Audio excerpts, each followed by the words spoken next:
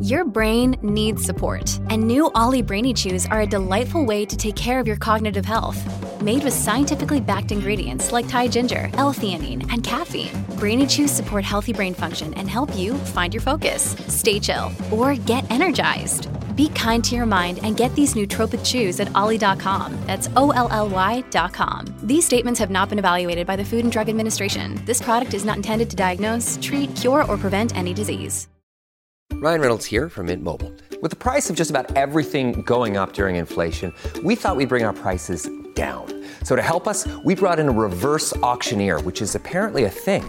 Mint Mobile Unlimited Premium Wireless. How to get 30, 30, bit to get 30, bit to get 20, 20, 20, bit to get 20, 20, bit to get 15, 15, 15, 15, just $15 a month? Sold! Give it a try at mintmobile.com/switch. $45 up front for 3 months plus taxes and fees. Promo rate for new customers for limited time. Unlimited more than 40 gigabytes per month. Slows full terms at mintmobile.com. Welcome to the New Books Network. Hello, everybody. It's New Books Network in Anthropology, and welcome to our latest podcast. I'm your host, Yadong Li, a PhD student in anthropology at Tulane University.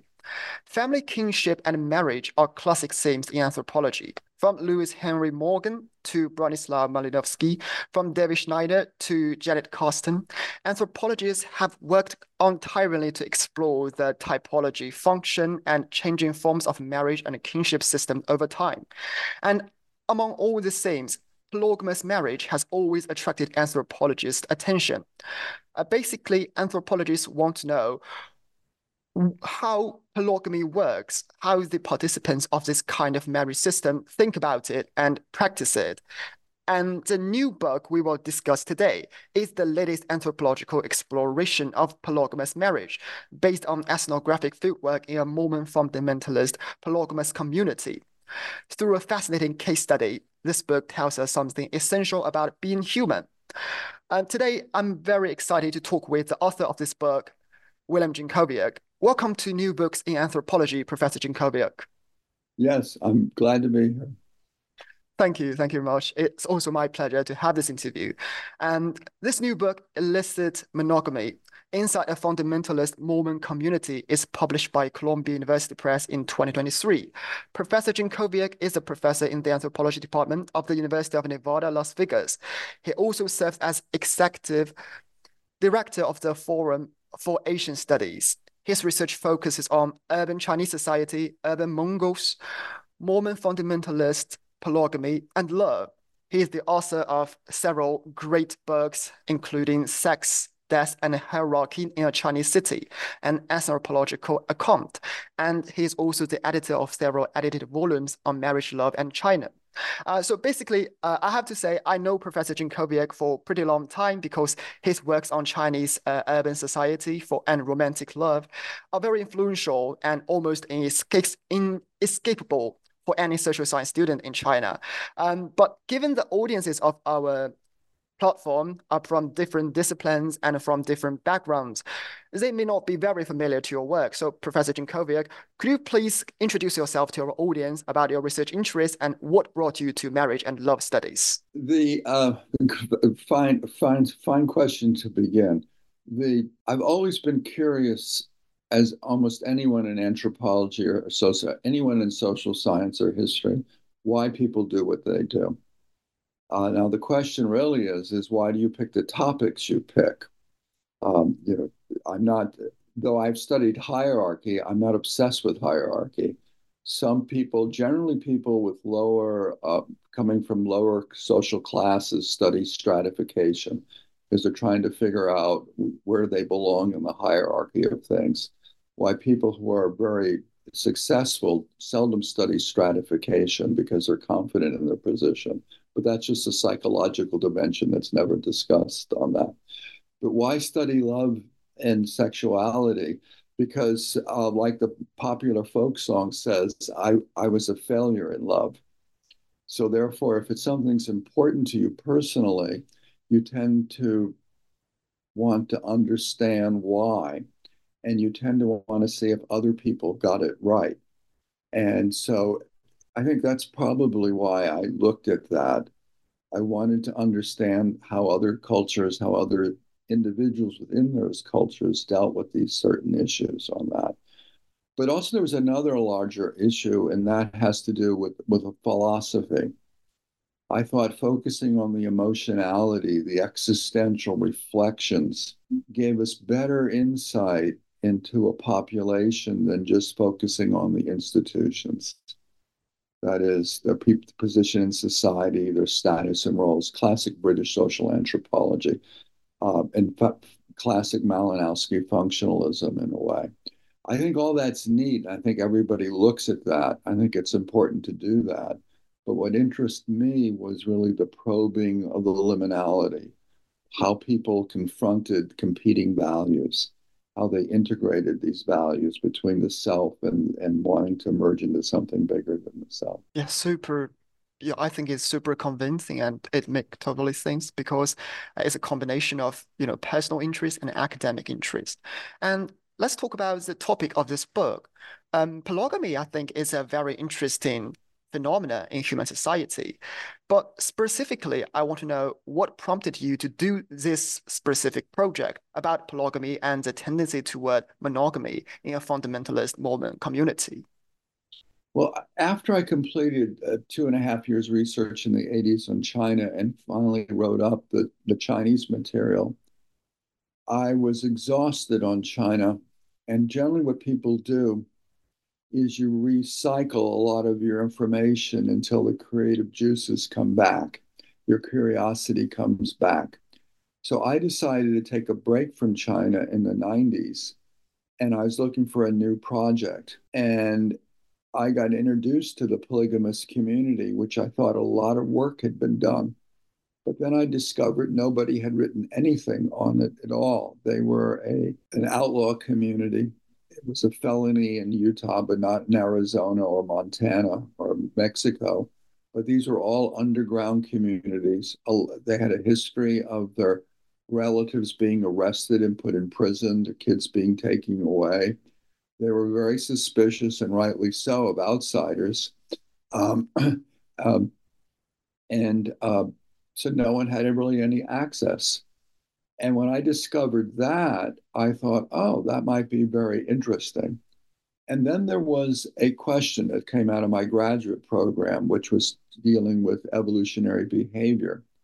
And Don Simons wrote a terrific theoretical book on human sexuality. He was a physical anthropologist at UC Santa Barbara. And he argued that humans were prone to sexual variety, particularly men. And I was curious. That was just my curious question. Were the Mormon men more content in a family where they had lots of variety, and plus it was okay to marry someone else? So in a sense that they would have this open arena of possibilities, and were they more content than, say, people in a monogamous marriage? That was not really thought out. It just was a derivative of graduate school. But also in graduate school, I argued with Simons. I agreed with his hypothesis. It just made more sense if you just look at prostitutes and why are there so many catering to men and why do women do it so differently, yada, yada. But it just struck me, men seem to be also attached to one woman. And that became then, and the question was why? If we were hardwired, so to speak, for variety, why stay with a one woman for 10, 15 years? And men do. And men get very troubled if a wife they're really involved with leaves them. That it didn't seem that evolutionary theory could explain that. So that was part of all of it. How did people actually live in this family system? And it's interesting. I got invited in and of course, classic example of marginal people. These were not the elite of the community, who were the most suspicious, had the most to lose. And they were just wonderful people. And the people who talked most vividly about life in the community were the women. There's an old saw in anthropology that says women can only talk to women and men can talk to men, but that's simply not true. Women who've done research in patriarchal societies find the men talk to them. They don't look at them as an insider. They look at them kind of as a confidant outsider.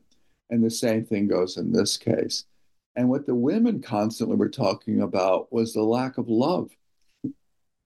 I found it very easy to talk to women, but not to men, which really again surprised me.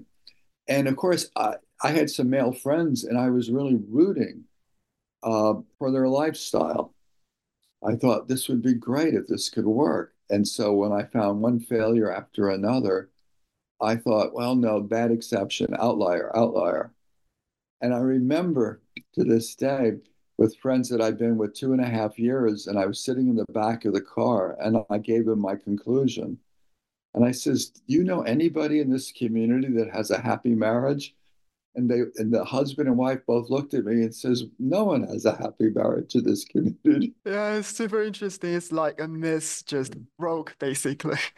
So, Yeah, yeah, also a myth to them and a myth to others. I had given this talk later to UCLA, okay. and a lot of the academic men were really upset. And they said, well, isn't it true that high status men get lots of women? And isn't that just really the push for the thing? And I looked at them and I said, every time I give this cause talk, the people who are most upset with the findings are academic professors. Yeah, definitely. Because in anthropology, we see so many classic works, such as, from Margaret Mead, from, the about the so-called primitive societies. It basically they depict a picture about very harmonious marriage and basically the imagined marriage. So I can understand why they were upset basically. So let's talk about this academic part. So as we know, marriage and kinship are very important topics in our discipline. So from your perspective, why is understanding marriage system, especially monogamy and polygamy, is crucial for anthropologists and broader social sciences? Well, this is the great question of our times. We're not the first. In the 19th century, there were experimental sexual communes from the Oneida to the Shakers, and people wondering, is monogamous? Is it one man, one woman? Is that the fundamental unit? Tolstoy has in one of his characters in one of his novelettes has one man, one woman. That's the goal. But for how long? Okay. And I think what you find here is people are experimenting. They're wondering, how can I get more fulfilled? Is there fulfillment with just staying with one person? Uh, we have now, if you will, the whole thing of polyamor, where 50% of people under 30 are claiming they're more or open to polyamor. Now, that's attitudinal. They're not actually practicing it, but they're saying it'd be open. I have a lot of love to give. I don't want to be constricted. Does that work? Interesting questions. A lot of polyamor insists, yes, it does. You're really constraining yourself. Other people think, well, maybe we should have a full marriage system. The polygamists would say, talking idealistically, that polygamy is superior because it promotes a plural love where everyone is supportive of one another, takes care of one another, you form great friendships. It's a unit of reproduction where you can embrace your nurturing side, and you have a lot of supportive allies in the system, and it's very attractive speech. It's very attractive to listen to, and you go, I wonder if my life would be better in that setting. So you have all these doubts. People are just really wondering what works and what doesn't. And so people are constantly experimenting. So I think it's in that bubble, but that bubble's been always there. Polygamy is really good for reproduce. If a man wants to produce lots of offspring, polygamy is terrific. You can have 20 children within 10 years, and multiple grandchildren as well. So as a reproductive unit, here's the real question though. Are we more than just reproductive units, you say? That was one, and what I found, of course, by listening to what people were complaining about, the answer is no. They they took great pride in having a number of children. They didn't look at it as a burden. They took great pride, the women did, but they also wanted something more. So what we have here, isn't it interesting? The monogamous want something more, the polygamous want something more. The only people I can figure out who don't want something more are the polyamor. They're just happy as world. They found nirvana, and they can't understand why the rest of us don't join them. Yeah, we all have our ideological, thoughts on our marriage system, and we have some belief about them. And I think basically in this book, you try to test and you try to, disprove some stereotypical understanding of specific marriage system. It's very interesting. And here, I just want to put a more specific question. So, what is the major or the most important question you think you want to answer through this ethnography? Well, that comes down to how do you make sense of your data? How do you frame it in a way that's interesting? So remember my crude wonderment coming out of graduate school and critiquing Don Simons and the evolutionary thing about were men happy about sexual variety. That gradually got transformed as I listened to people. And originally I was going to title the book The Lonely World of Polygamous Men.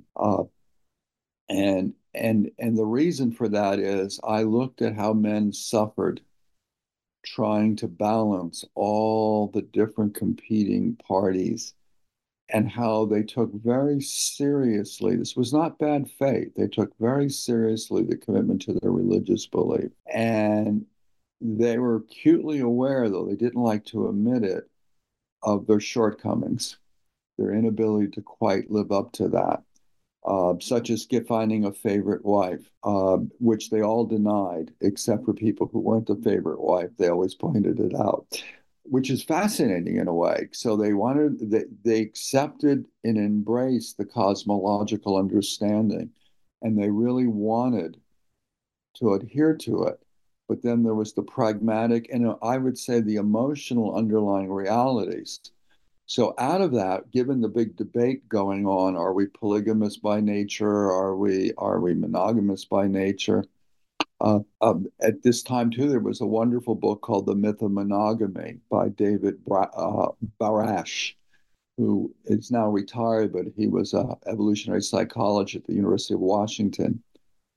And he makes an argument, he even got on NBC Morning News to talk about it with his wife, that if you look around mammals and birds and humans as a species, now individuals they can make an ethical commitment and sustain it.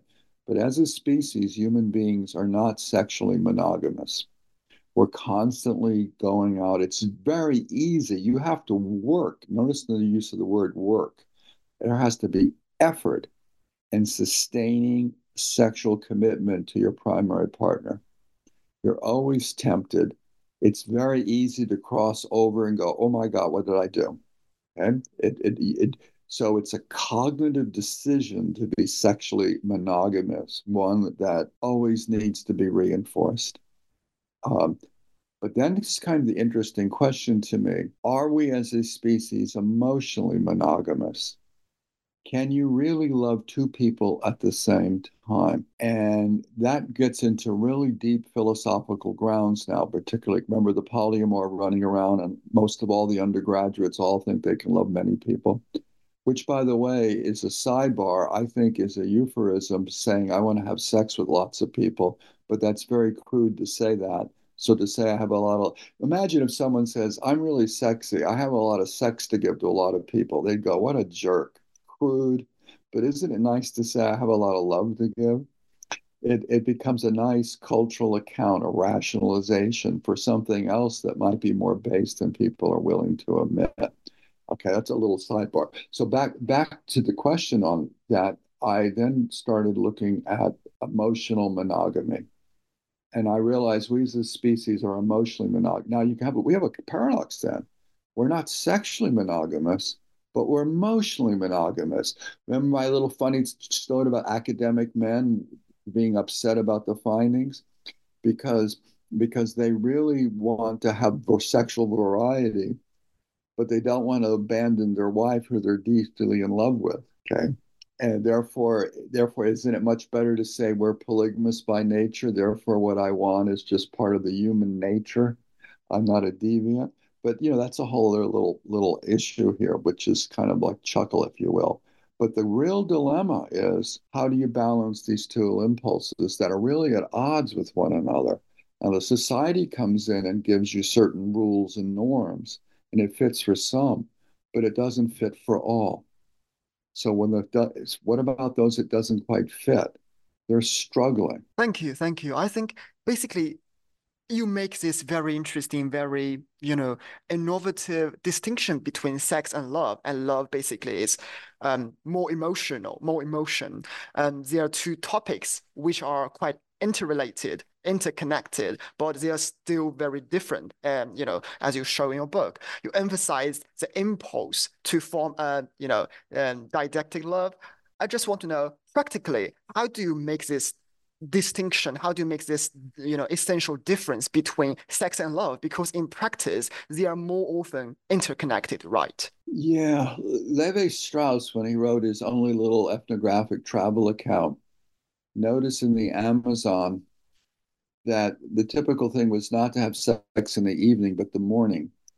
And he noticed that couples who would go into the woods, because sex in every culture in the world is always invisible, it's always private. When they came out, he noticed some couples, the men and women, came out on different paths separately and went their own way. Others, though, came out together. And he made an inference that after being satiated, they still wanted to be together. The people who did not have deep feelings after being satiated went their own way until the desire came back again. So the question is, how would you recognize the polygamist? Well, we're all speaking English, so you have to listen to when people complain about not having enough time with their husband. And it's not time to have sex, it's time just to be with them, to associate with them. The favorite wife is the favorite wife because that's when he spends the most time with. Okay, the male moves because remember, he's driven by the desire for lots of children, so he has sex with lots of women, hopefully making them pregnant. But then afterwards, there's a particular one he wants to hang with, he wants to be with, he wants to share his innermost feelings with, the one that he is most vulnerable with. So out of that, you begin to make an inference. Also, you do something else. You look at body language, look at eyes, you look at how they look at one another. Is it cold indifference? Or does their eyes light up? Does the pupils light up when the other person move into the room? And is it because, oh, they just want to have sex and it's lust? Well, then they should get up there and start grabbing them or something. Or is it just with a tenderness, the way an eye would light up if they saw their favorite child walk into the room?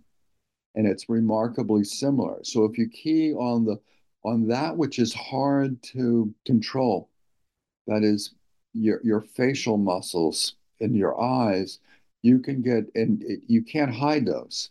You can get a pretty good idea. Also, then you ask other people, who does he most have the greatest attachment with?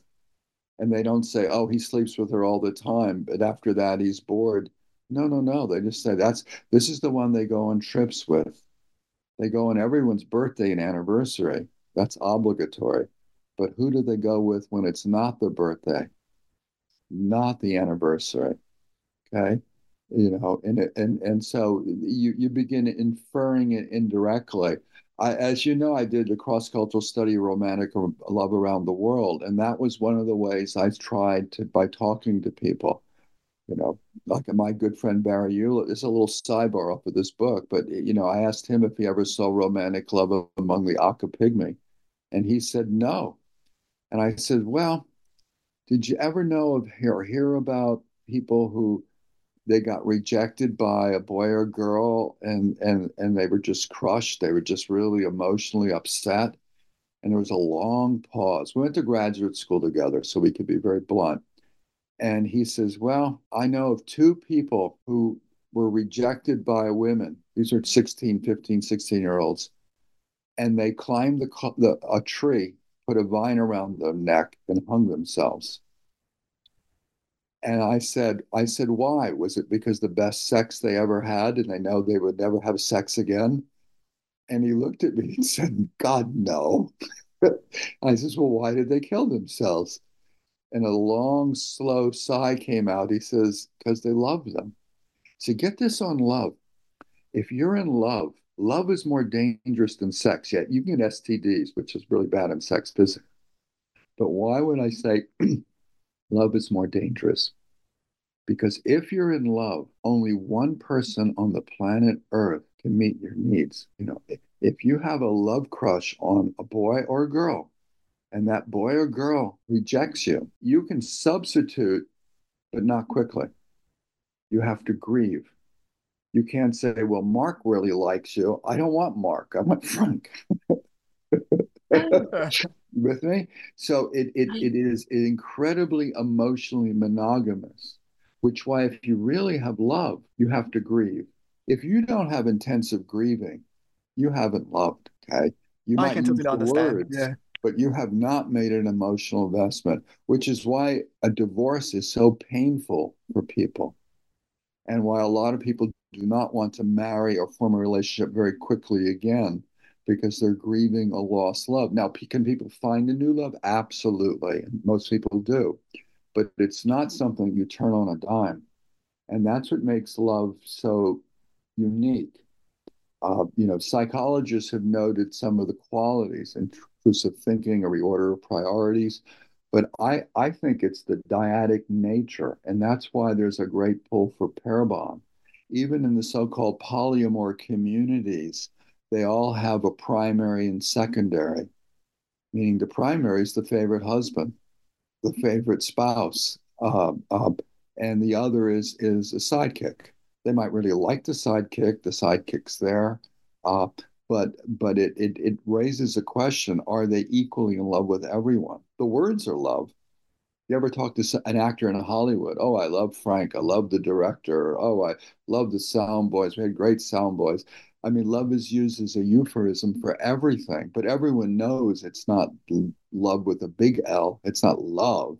It's just we get along well, but that's so boring. It's much better to say we love everyone. Definitely, definitely. It's such a fascinating explanation of basically about your method and how you use ethnographic methodology to study love, such a subtle and such a very, unimaginable thing and an undescribable thing in our everyday life. So basically, it's fascinating. And I think we should be back for a little bit to talk about your field site. So, as mentioned before, it is an ethnography of a Mormon fundamentalist community, and you term this community as Angel Park in your book. So, could you please give us some information of your field site and its residents? So, where is it, and what is this Mormon fundamentalist community like, basically?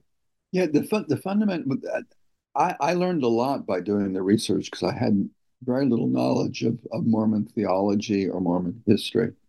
So I did what every good ethnographer does. I let the people teach me. And then obviously you supplement it by doing outside reading.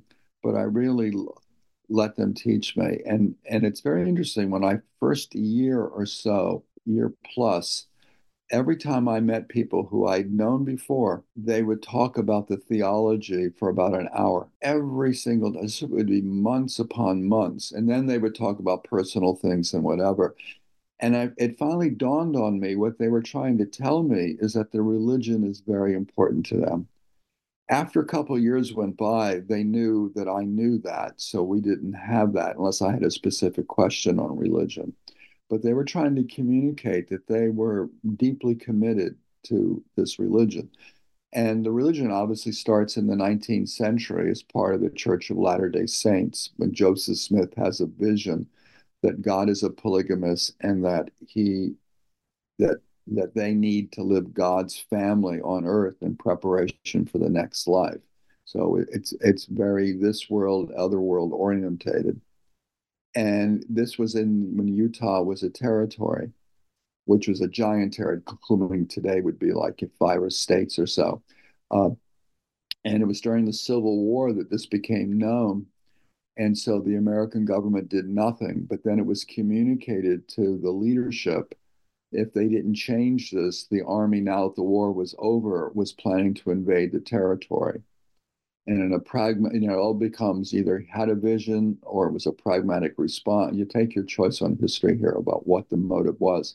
But whatever happened, the prophet, the leader of the church, had a vision that polygamy would take place in the next life, but they shouldn't practice it in this life.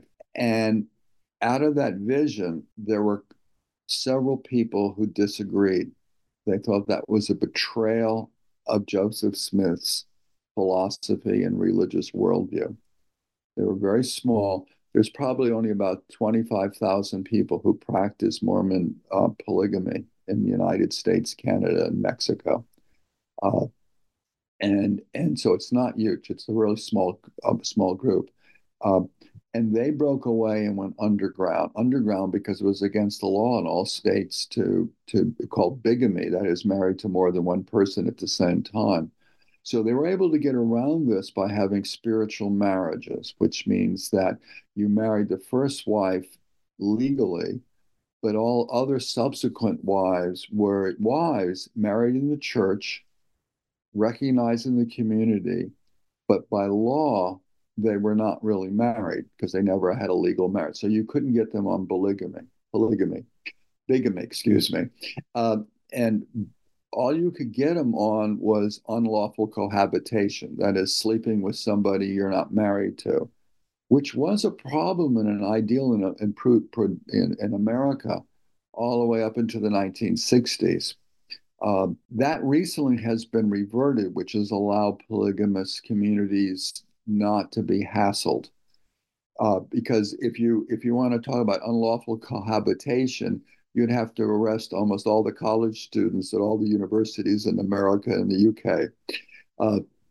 And so the cultures have changed. Unlawful cohabitation now is no big deal. It's called premarital living together, and it's culturally accepted. Given that, then, the polygamists are no different than the average American urbanite or whatever. So that's allowed them breathing room. So the states where polygamy is most prevalent, in Utah and Arizona and Montana, the attorney generals have come out saying they're not going to prosecute them unless that's underage marriage, that is, marrying people under 18, and or sexual abuse, that is, they find out there's sibling abuse or abusing children. But barring those two things, which apply also to mainstream culture, they are going to allow live and let live philosophy. So the communities for the first time can breathe. They don't have to worry and deny and hide who they are. And now, out of this split, though, comes an interesting question. I happened to be in a parking lot when a Dutch sociologist got out of the car. He obviously knew nobody. And he started yelling out, "I want to talk to somebody who can explain to me the true Mormon religion. I want someone to tell me the true Mormon religion." And it was clever. He didn't know anybody, but he really understood, because their position is, we might have a small group of believers, but we're the true religion. We're the orthodoxy. Okay. Why the Church of Latter-day Saint, which really looks down and despises them, from the fundamentalist point of view, is they lost the vision. They are not the true Mormons.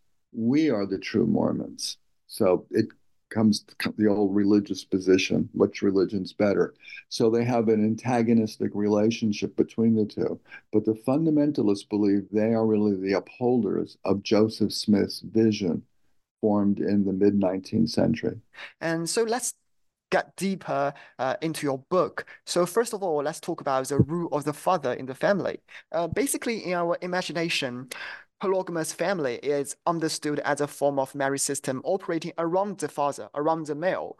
In chapter 3, you show us that there is actually an interplay between the theological ideal type and also the social realities around the role of the father in Angel Park and in other polygamous communities. So basically, in reality, the images of the father are various rather than, unified, and people's attitudes can be ambivalent. So even so, the glorification of the father is still publicly and broadly accepted. So how can we understand this phenomenon?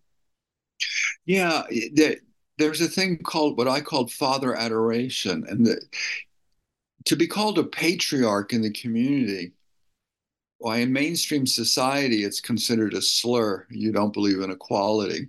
In the fundamentalist community, a patriarch's a positive word, and it makes sense in a sense that the operating assumption is a harmonious family needs the father or husband's present.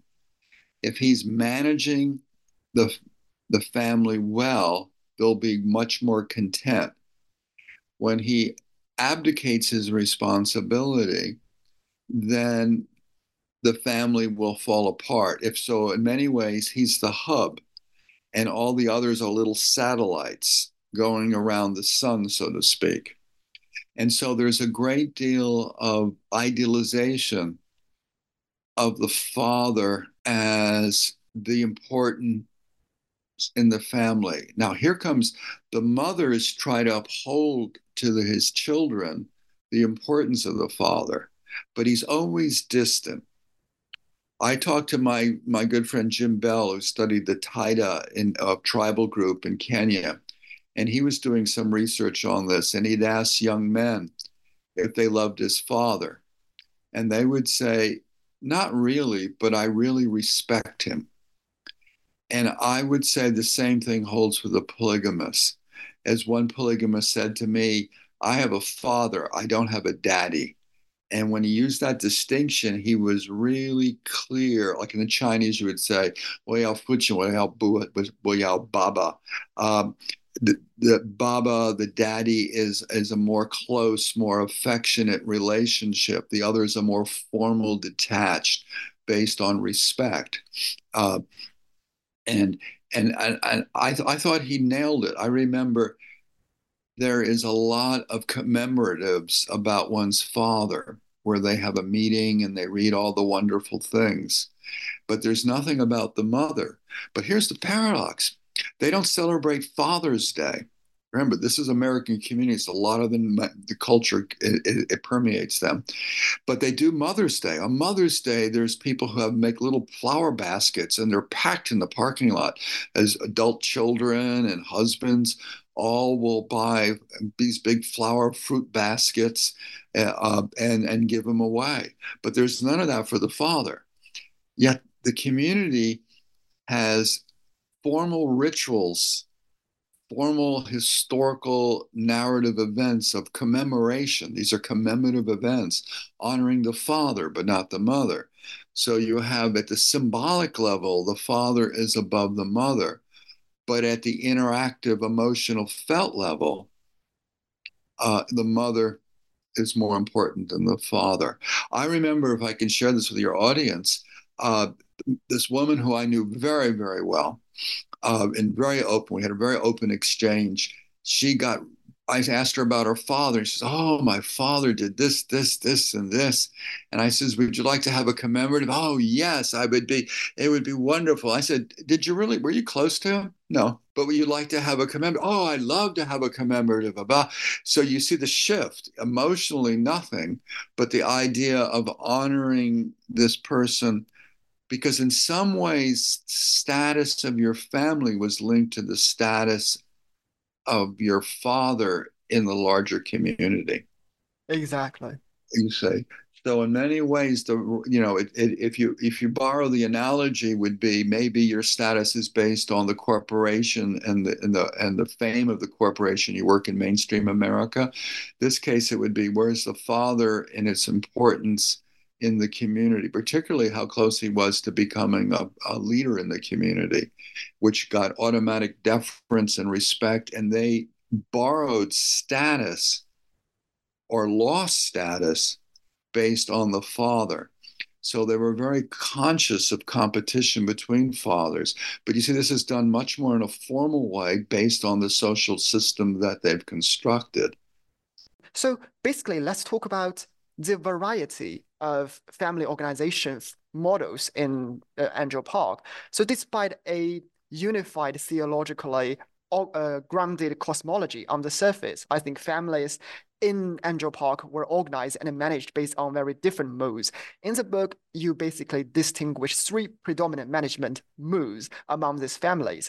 The first is stern authoritarian, the second is diffuse or consensus, and the third is indifference. So can you briefly describe the three modes and what makes different families adopt different modes to sustain and develop themselves?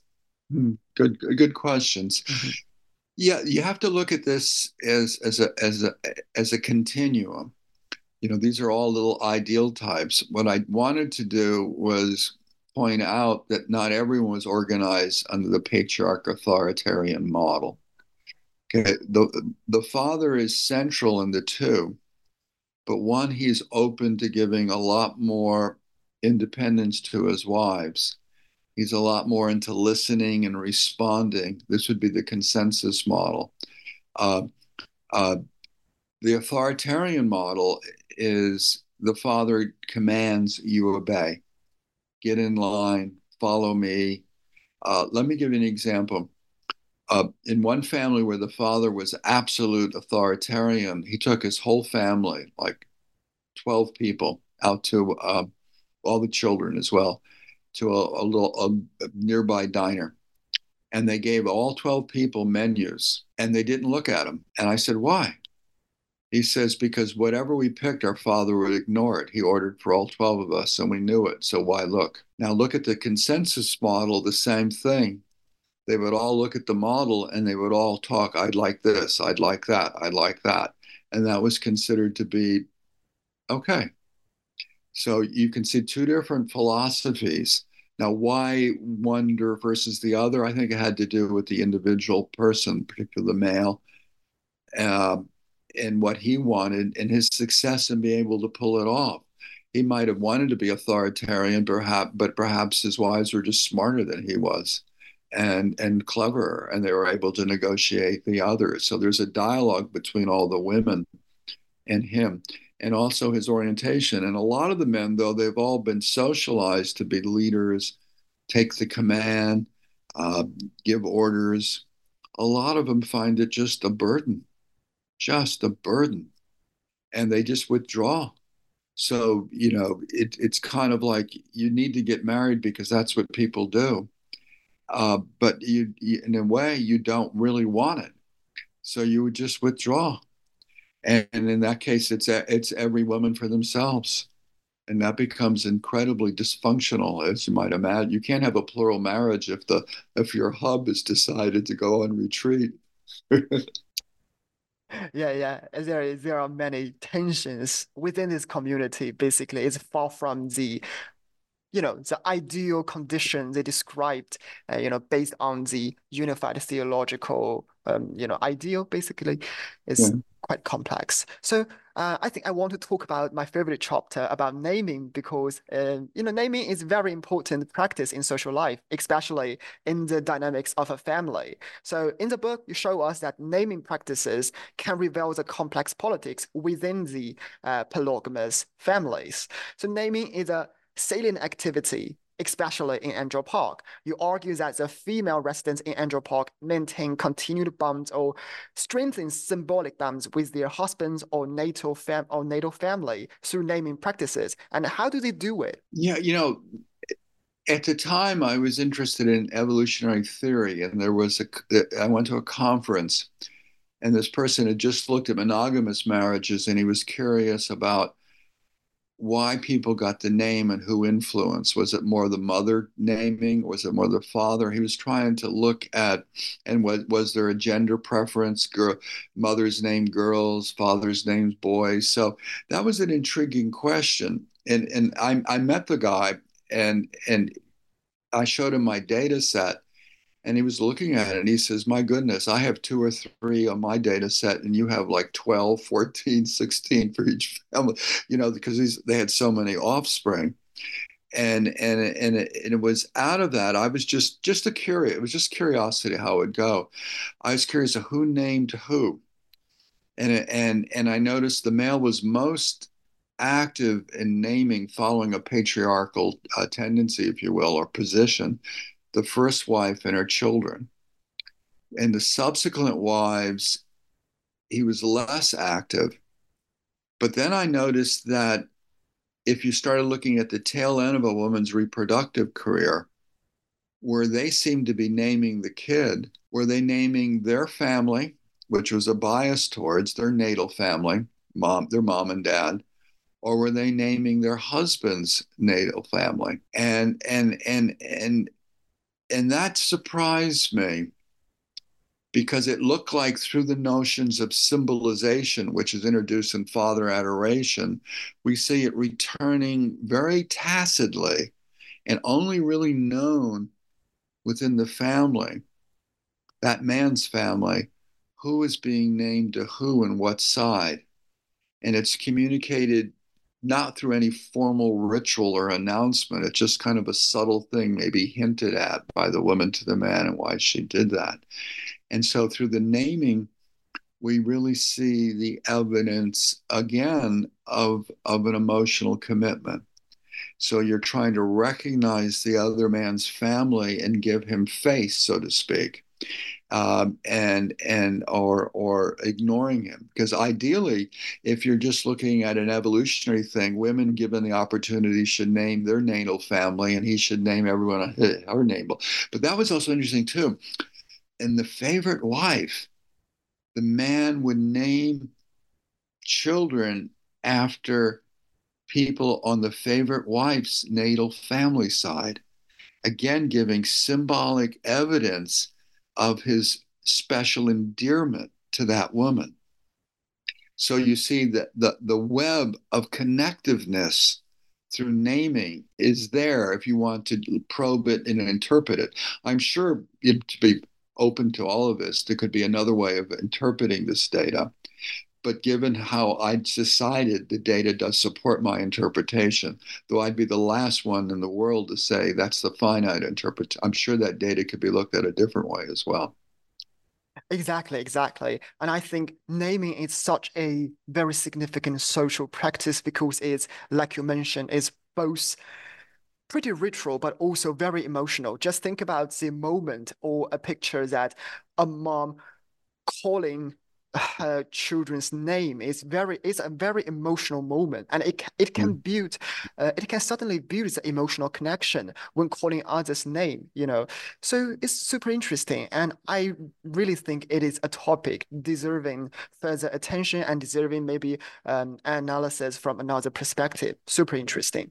Let's talk about the situation, especially the crisis of Angel Park is facing right now. So in terms of cultural transformation, I think it seems to me, at least, Angel Park suffers no remarkable difficulties because they have a very unified theological ideals and ideology, basically. But demographic realities seemingly present a greater crisis. So men in the community often have a far greater need for mates than there are potential wives available, creating anxiety and a crisis of community survival. So the first question is, the crisis within this community particularly places financial, emotional, and existential pressures on polygamous males. So when the polygamous goal fails, what kind of a crisis does males in Angel Park suffer? And how do they seek hope in such a situation? I just want to know, how do they, in a word, how do they face this kind of individual crisis? Yeah, good question. Every polygamous society is faced with a demographic reality that there's not enough women to meet all the men in the community. If you assume that there's a 50-50 ratio on demography, men are slightly born more, but they die earlier. So overall, it comes out 50-50. So you have a problem. If someone has 3 wives, there has to be 3 men in the community that don't have eligible wives. So what do you do? There we go to family status. The higher status of your family. Here comes the thing in polygamy. Can you hold on to your daughters? Okay. What's critical is holding on to the daughter. The son can go and you can still sustain the community. And therefore, if you can hold on to your daughters, that is, have them marry within the religion, and then you push out the boys, the excessive boys, by just telling them go out into the wider community and find a wife, which seems normal and reasonable. But if they do that, overwhelmingly, women will not join that community who are not raised in that community. So therefore, they will live monogamous. They'll have to go that route. The women will refuse to join them, or and so by not finding a wife within the community or being offered a wife within the community, their options are very restricted. And a lot of the men, when that happens, wind up leaving the church or that religion they were raised in. They might join the Church of Latter-day Saint or another church, Catholic, Methodist, or just some other religious group. In some sense, they have a great deal of anger towards the community they were raised in because they felt betrayed. So that would be it. Now, men are acutely aware of the problem of who is the correct wife. How do you find a wife? And so there's a lot of hustling, and they're really aware. At the church, a lot of times the leader would tell people, "You boys stop trying to date women, because you're young, you don't have resources, you're not experienced. It's best to leave these things to your elders." So obviously there was a lot more meeting. A lot of times at 10 o'clock, 11 o'clock, when their parents are all in bed, people would sneak out and meet. So you have youth meeting, but they're meeting secretly. And they're not necessarily being sexually involved. In fact, very few really are prior to marriage, but they're at least meeting to talk and chat. Okay, so these are just, if you will, harmless from outsiders' point of view, a harmless rendezvous. But from within the community, this is not very good because you shouldn't be doing this meeting. But however, they're really playing an awareness of the reality that there's not that many women to go around. And what does that mean in terms of what does life worth living for? What makes life worth living? And it really does revolve around the marriage institution and finding a wife on that. Yeah, it's just, very amazing details. And basically, I also want to know, how did the polygamous community react to the crisis as a total? So are their reactions effective, do you think? A lot of the leaders are highly educated. And so they're really aware of genetic drift. A lot of times people wonder maybe if we could get another big, huge family in, because they're really aware of the inbreeding, not natal family inbreeding, but if the community's been together for almost 100 years and the same amount of families are there, and you have 6, 10 families, you're all going to, after a while, you're related genetically to everyone. And they're acutely aware that you could have a maladaptation could rise up within a small gene pool, if you will. So some are aware of that. They're also aware of the need to attract more women. And so the question is, how do you do that? How do you bring it? How do you proselytize? They're always telling women to, if you know somebody out in the world, talk to them about how they could come in and join the family and become and participate in. Because remember, they're not ashamed of the lifestyle, and so they think it's a good one. So they think if other people could be introduced to it, that they would participate. And so these are like the struggles, but the real issue is, can you hold on to daughters? Now, I suspect which kept them able to hold on to daughters so long was the fact that the larger society condemned them. And therefore, it became less of a commitment to a family system and more a commitment to identity, to defending a community. As one woman says, I really believe in this in the religion, but polygamy doesn't work for me. I just want to marry to one man. Okay? So notice this thing. I'm committed to the idea, but I can't live it. And I don't want my husband, who I'm deeply involved with, to live it. Okay? But now that they're no longer under siege, to leave is not to undermine the community, not to jeopardize the community. Okay? And with that, I think you're going to see a lot more dissipation.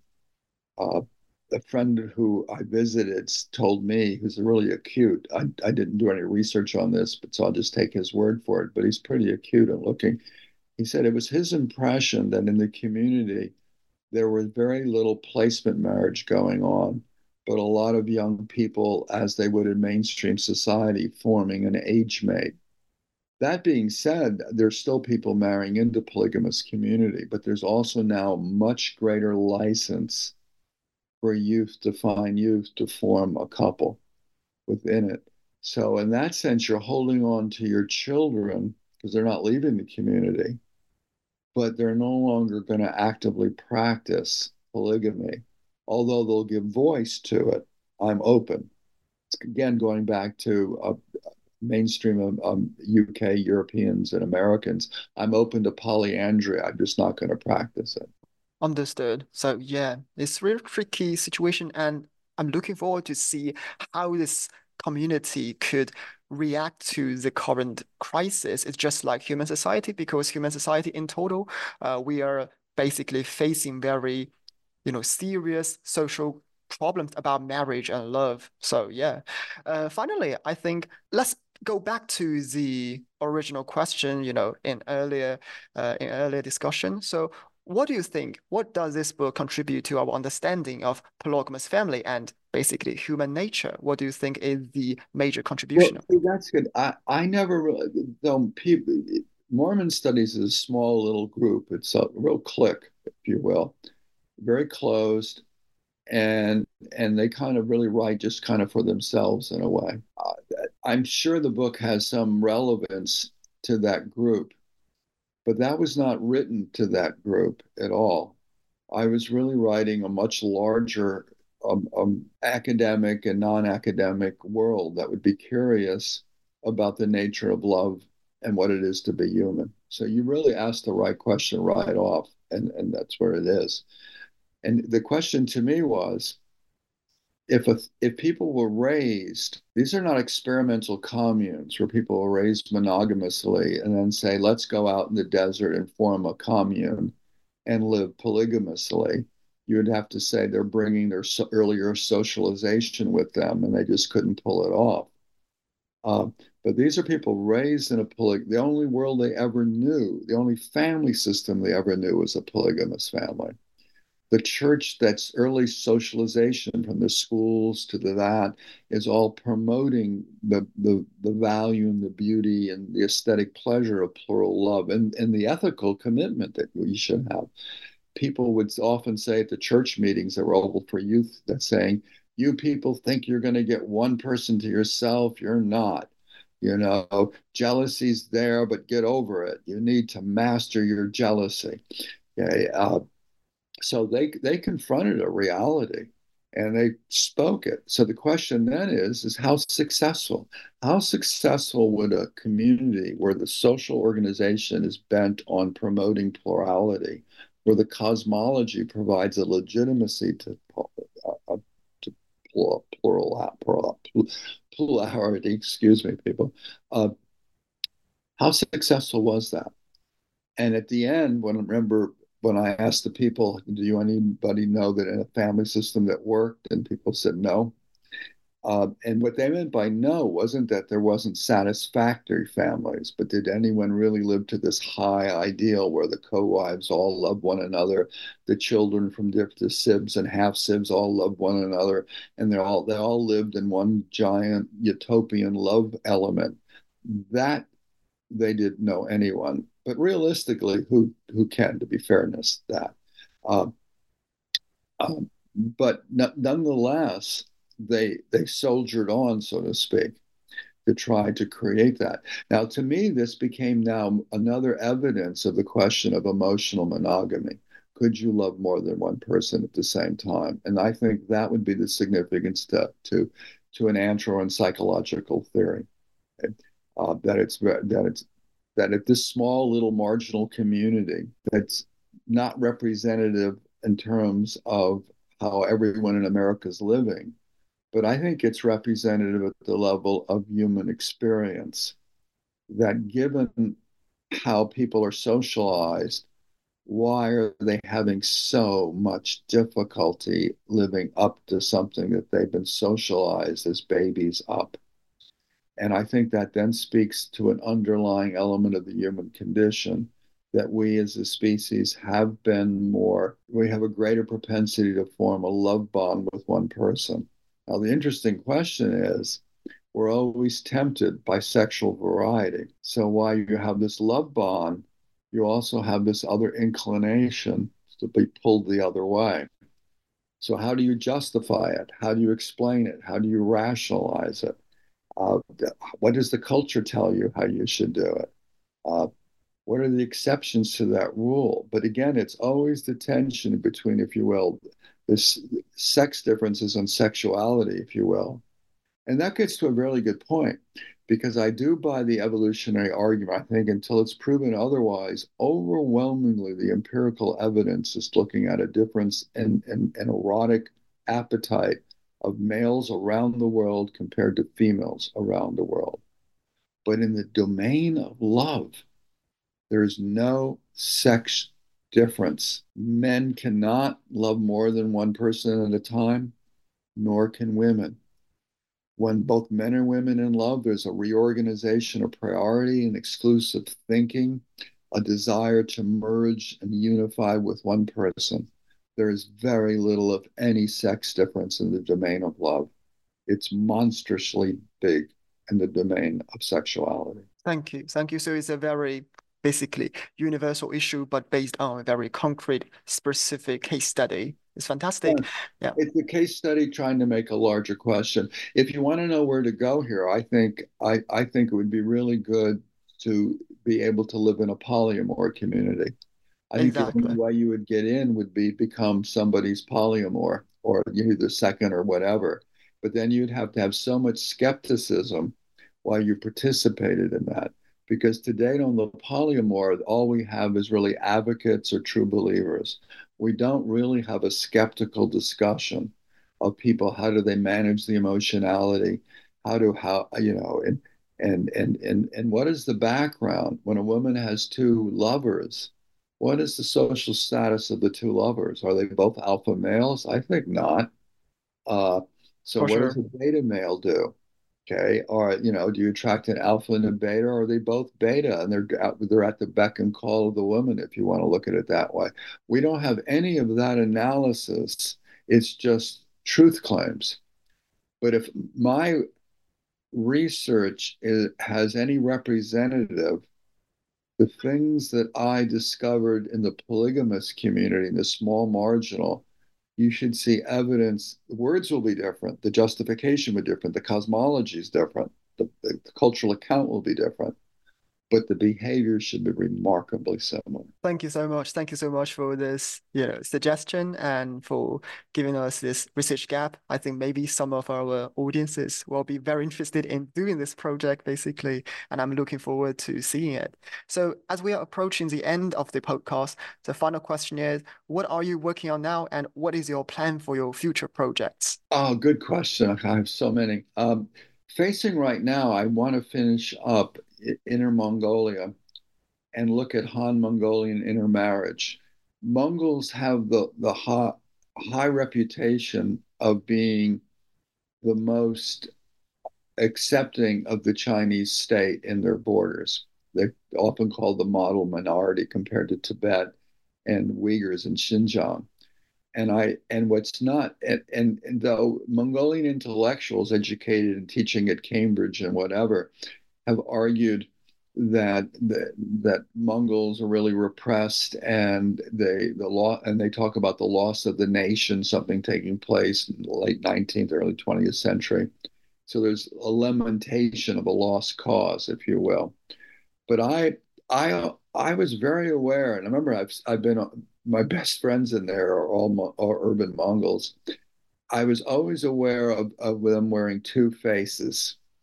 One was pride in ethnicity. The other was pride, but not voice, but acceptance of a Chinese identity. So they really had two identities. Ethnicity was number one. Secondary was Zhongguoren. I was a Chinese person. And the question is, and I missed it, and the data was all there, is that in Inner Mongolia, the intermarriage rate among Han and Mongolians is over 80%. 80%.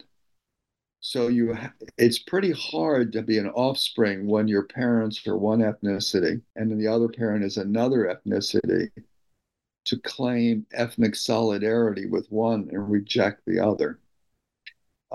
And so I want to write a thing about intermarriage on that, to a book on intermarriage around the world. All right, thank you very much. I think the intermarriage project sounds very interesting as always. And yeah, I'm looking forward to having another conversation when you basically finally publish your new monograph. And so Professor Jankowiak, thank you for coming to our podcast. Yes, and thank you. Thank you for listening to the Anthropology channel of New Books Network, and we will see you next time.